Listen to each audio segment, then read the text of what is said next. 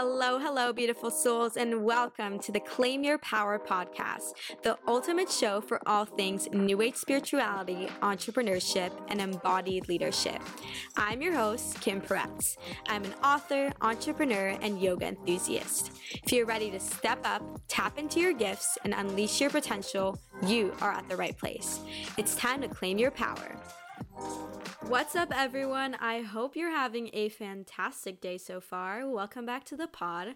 I am very excited for today's episode as I have a very special guest with me, the one and only Ian Martinez. Ian is the author of Who Lives, Who Dies, a fictional novel that uniquely calls to attention ethical issues in the modern healthcare industry.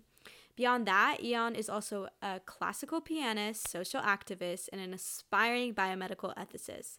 So Ian, thank you so much for coming on the show today. I'm so happy that you're here.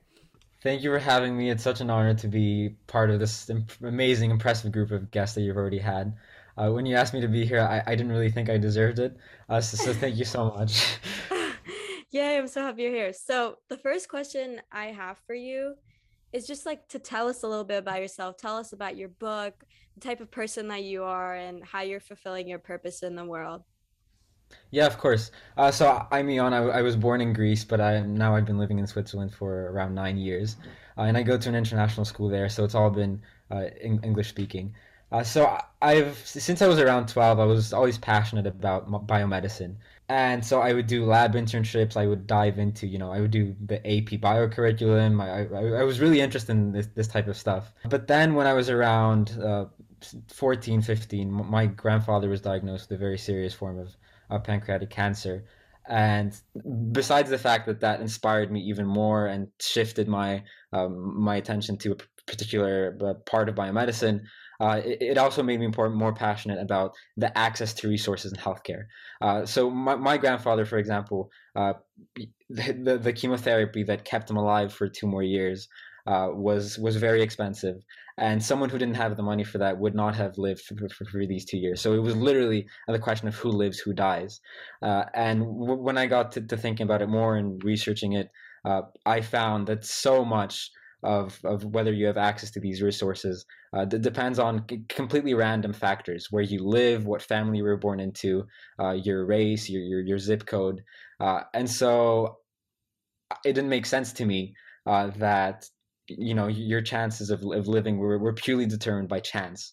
And so that's how I got inspired to dive deeper, not only into biomedicine, but also so how we can advance biomedical science, how to push it farther and faster, but at the same time, how we can share those advances with everyone around the world. And so that's where it comes from. And the book was an attempt of me raising awareness of some of these issues, of people who have fallen through the cracks of the healthcare system.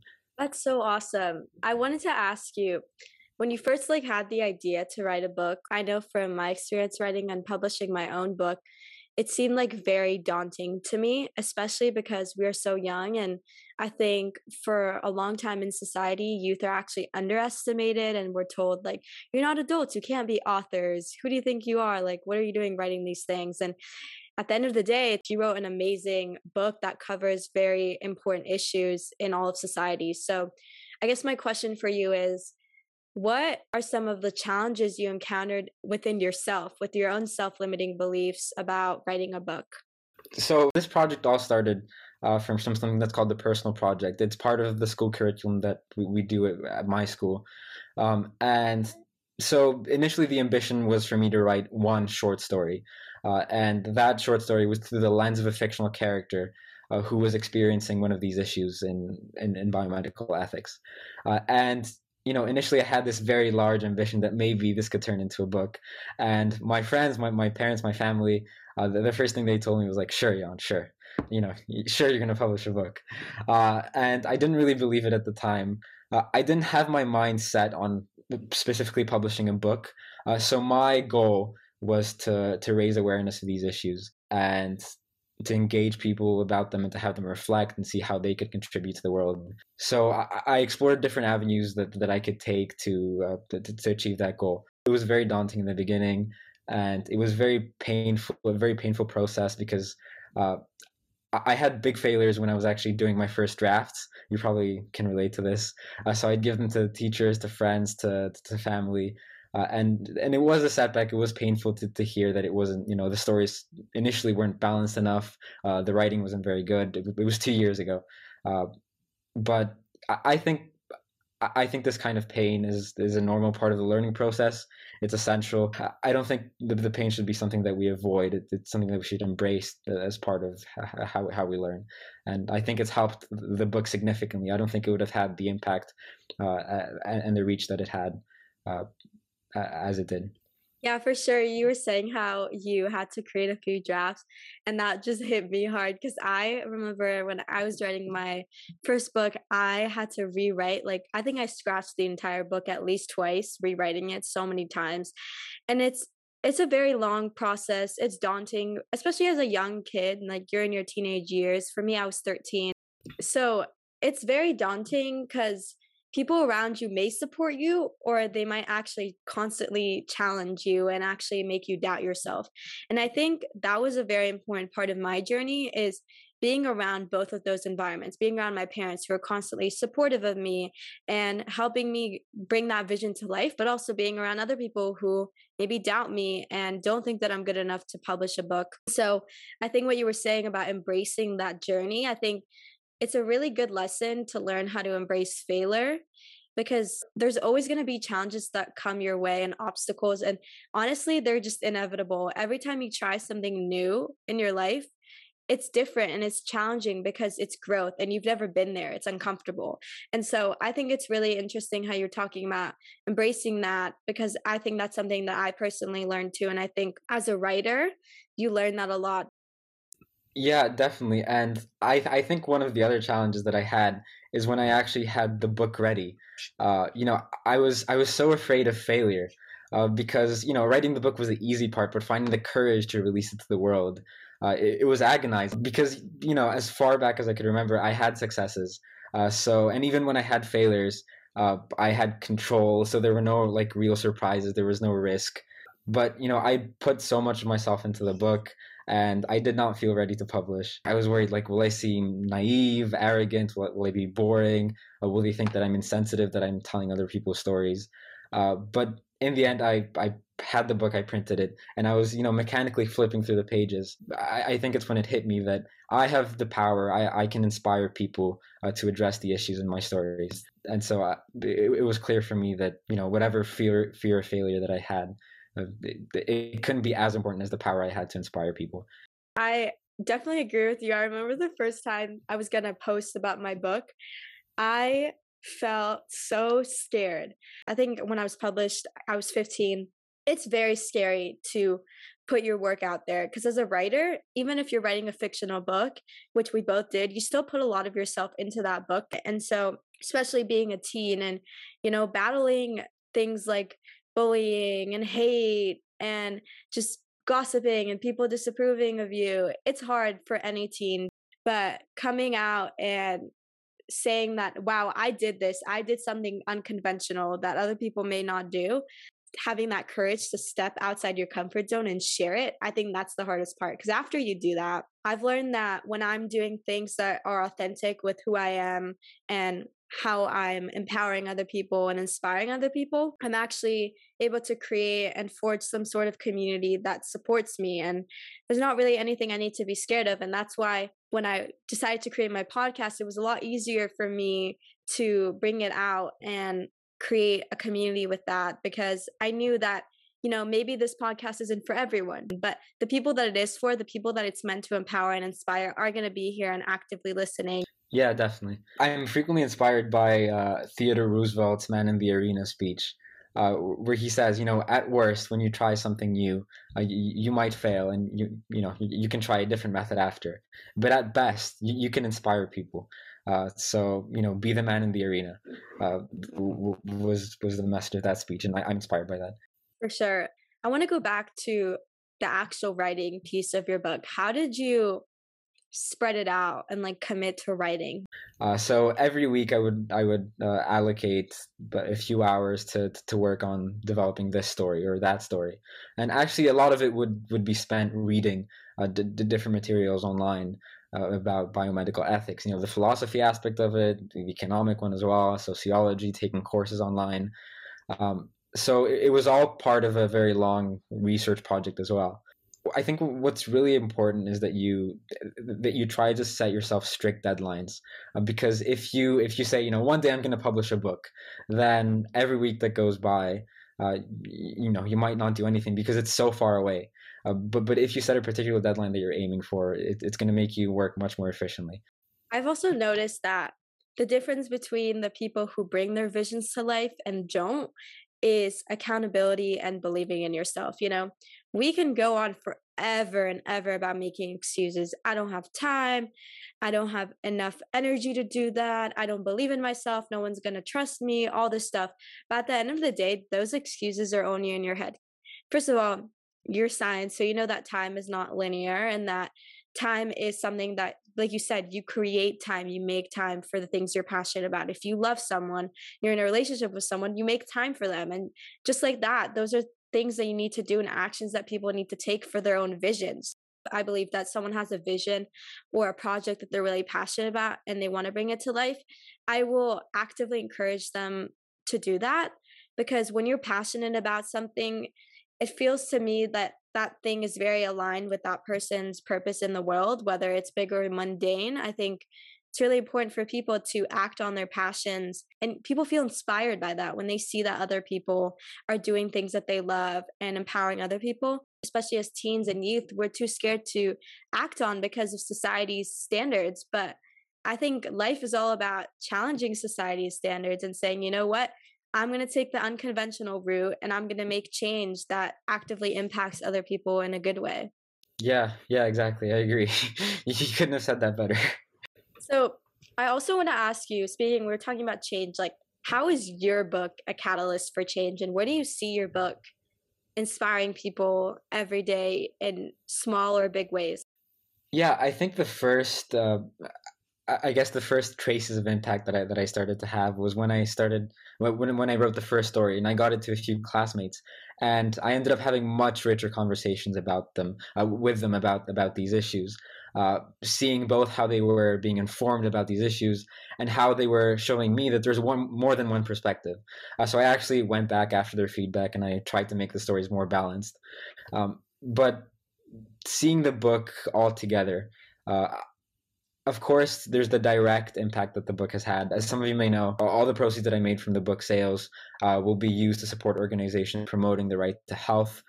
So it's very relevant to the issues that the book tries to address. And we've already collected around $2,000 that will be supporting a particular organization based in Lausanne, Switzerland, and we're still growing. What I hope to do beyond that is to build a community around this. As Kim might know, writing a book is, admittedly, it's a lonely endeavor. So I really hope to get more people in this. I don't think I should be the only author of these stories. So I really hope to get more people involved in this, maybe to write their own stories and contribute to this book. But besides all that, I hope I can inspire people by the fact that I took something that did not seem in the bounds of reality, publishing a book. And now, actually, one of my classmates a few weeks ago, he's been struggling with depression, and he wanted to share his experiences about this. And he came to me and he said, "Ian, I was inspired that you wrote a book, and I'm writing my own book now." And that meant the world for me. Just knowing that I can inspire other people to also follow their passions, however far, however unrealistic they may seem. I think that's so beautiful, and I think that's one of the most rewarding parts of writing and actually bringing that book to life for you, is that 2 years ago when you're just writing the first drafts of your book, you could never imagine that it would be out. You would be having all these proceeds to support these amazing organizations, and that I would never thought that my book could inspire so many kids or even just one person. But after you get it out and after you see it on paper and you see it physically and you hold it, it's just this most amazing heart-centered feeling that, wow, like I did something that contributes positively to the world. And that's kind of like paying it forward. I don't know if you've ever seen the movie, but there's a concept called pay it forward, and you were definitely paying it forward by publishing the book and having other people be inspired to do so too, which is amazing. Yeah. And not only to publish their own books, but also to become more engaged about the issues that my book tried to address. So I'd be having conversations with people about the issues in my book, and they'd be, they tried to debate with me about why this and so is right and why I'm wrong and whatever. And even that, the fact that they can close the book and they can have more fresh understanding of the issues in my book. They can go ahead and talk to their parents about it, talk to their friends about it, and hopefully get even more people engaged and reflecting about these issues. So my book was both a direct vehicle for change and indirect. So direct was that it donated funds to relevant charities, but indirectly as well, in terms of how it inspired people to do the same, and also to start more discussions about these issues.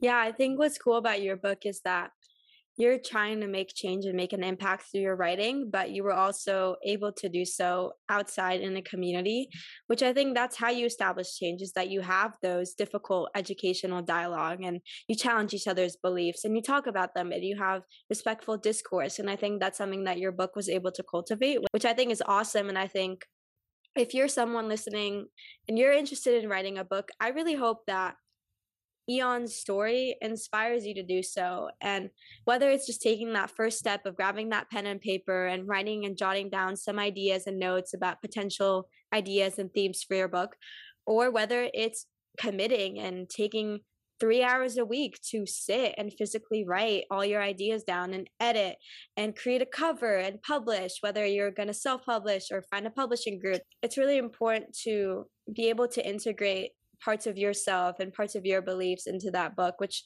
I think is something that you've done. And I wanted to ask you if you have any advice for that.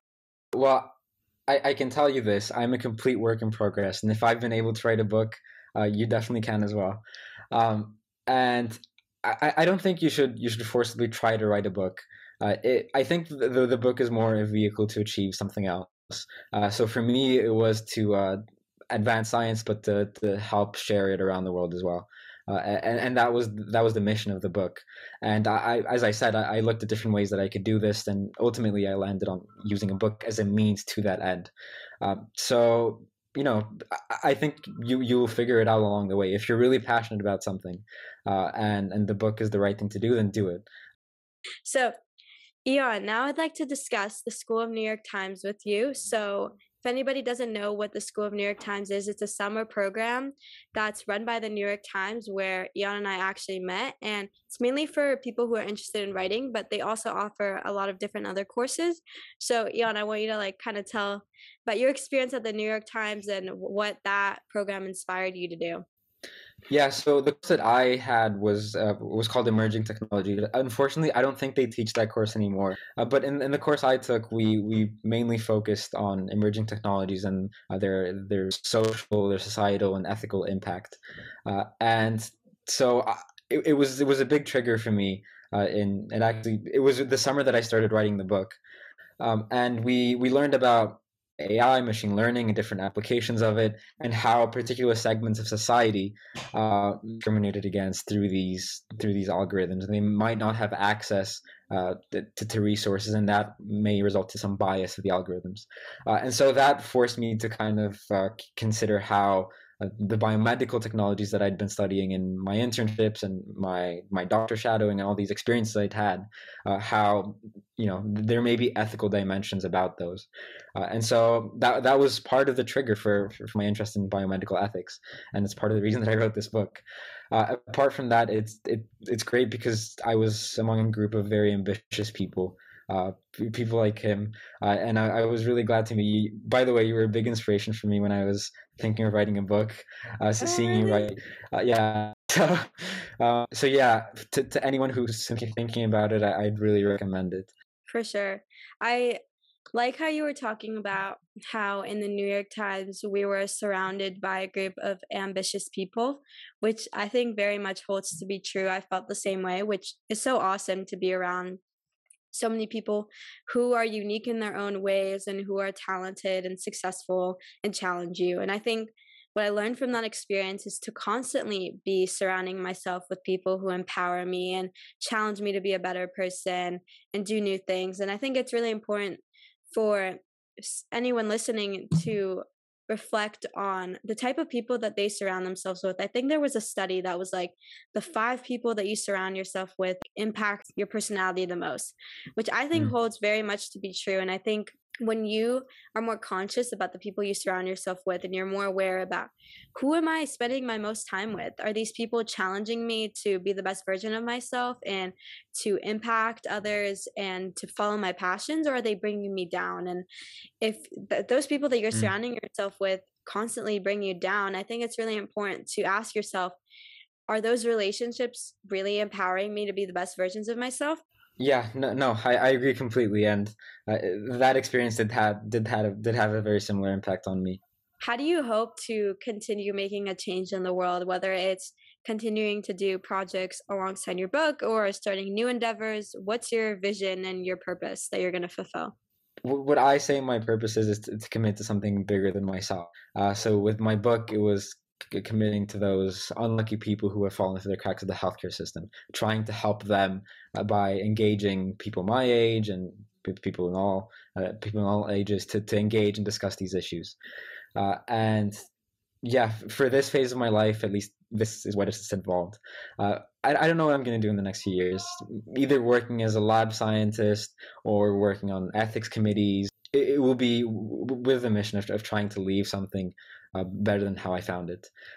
And for now, it's been focused on biomedicine and how I can share its impact, but it might change. So I'm not restricting myself to anything right now. I guess my last little bit of question for you is there something that you want to leave anyone listening to this show right now with? Any advice, any messages about your experience, about writing a book in general? Yeah, well, I love the message for which this podcast series stands of claiming your power. And if I can add to that, it's that um, guys, just do what you're interested in, and don't be afraid of failure, of external expectations. The only thing that you can control is your attitude to the things around you. So just follow your passions, do what you're interested in, and if you have any specific questions about myself or the book, then feel free to contact me. You can go on my website wholiveswhodies.com. And I have contact links there. Thank you so much for coming on. I had such a good time talking to you, and I feel very inspired by your story and your message. So thank you again for coming. Thank you so much for having me, Kim, again. Beautiful souls, thank you so much for joining me in today's episode. As always, feel free to DM me on Instagram if you have any topic suggestions for future episodes or if you would like to apply to be a guest on the show. I hope you feel inspired to claim your power today. Bye!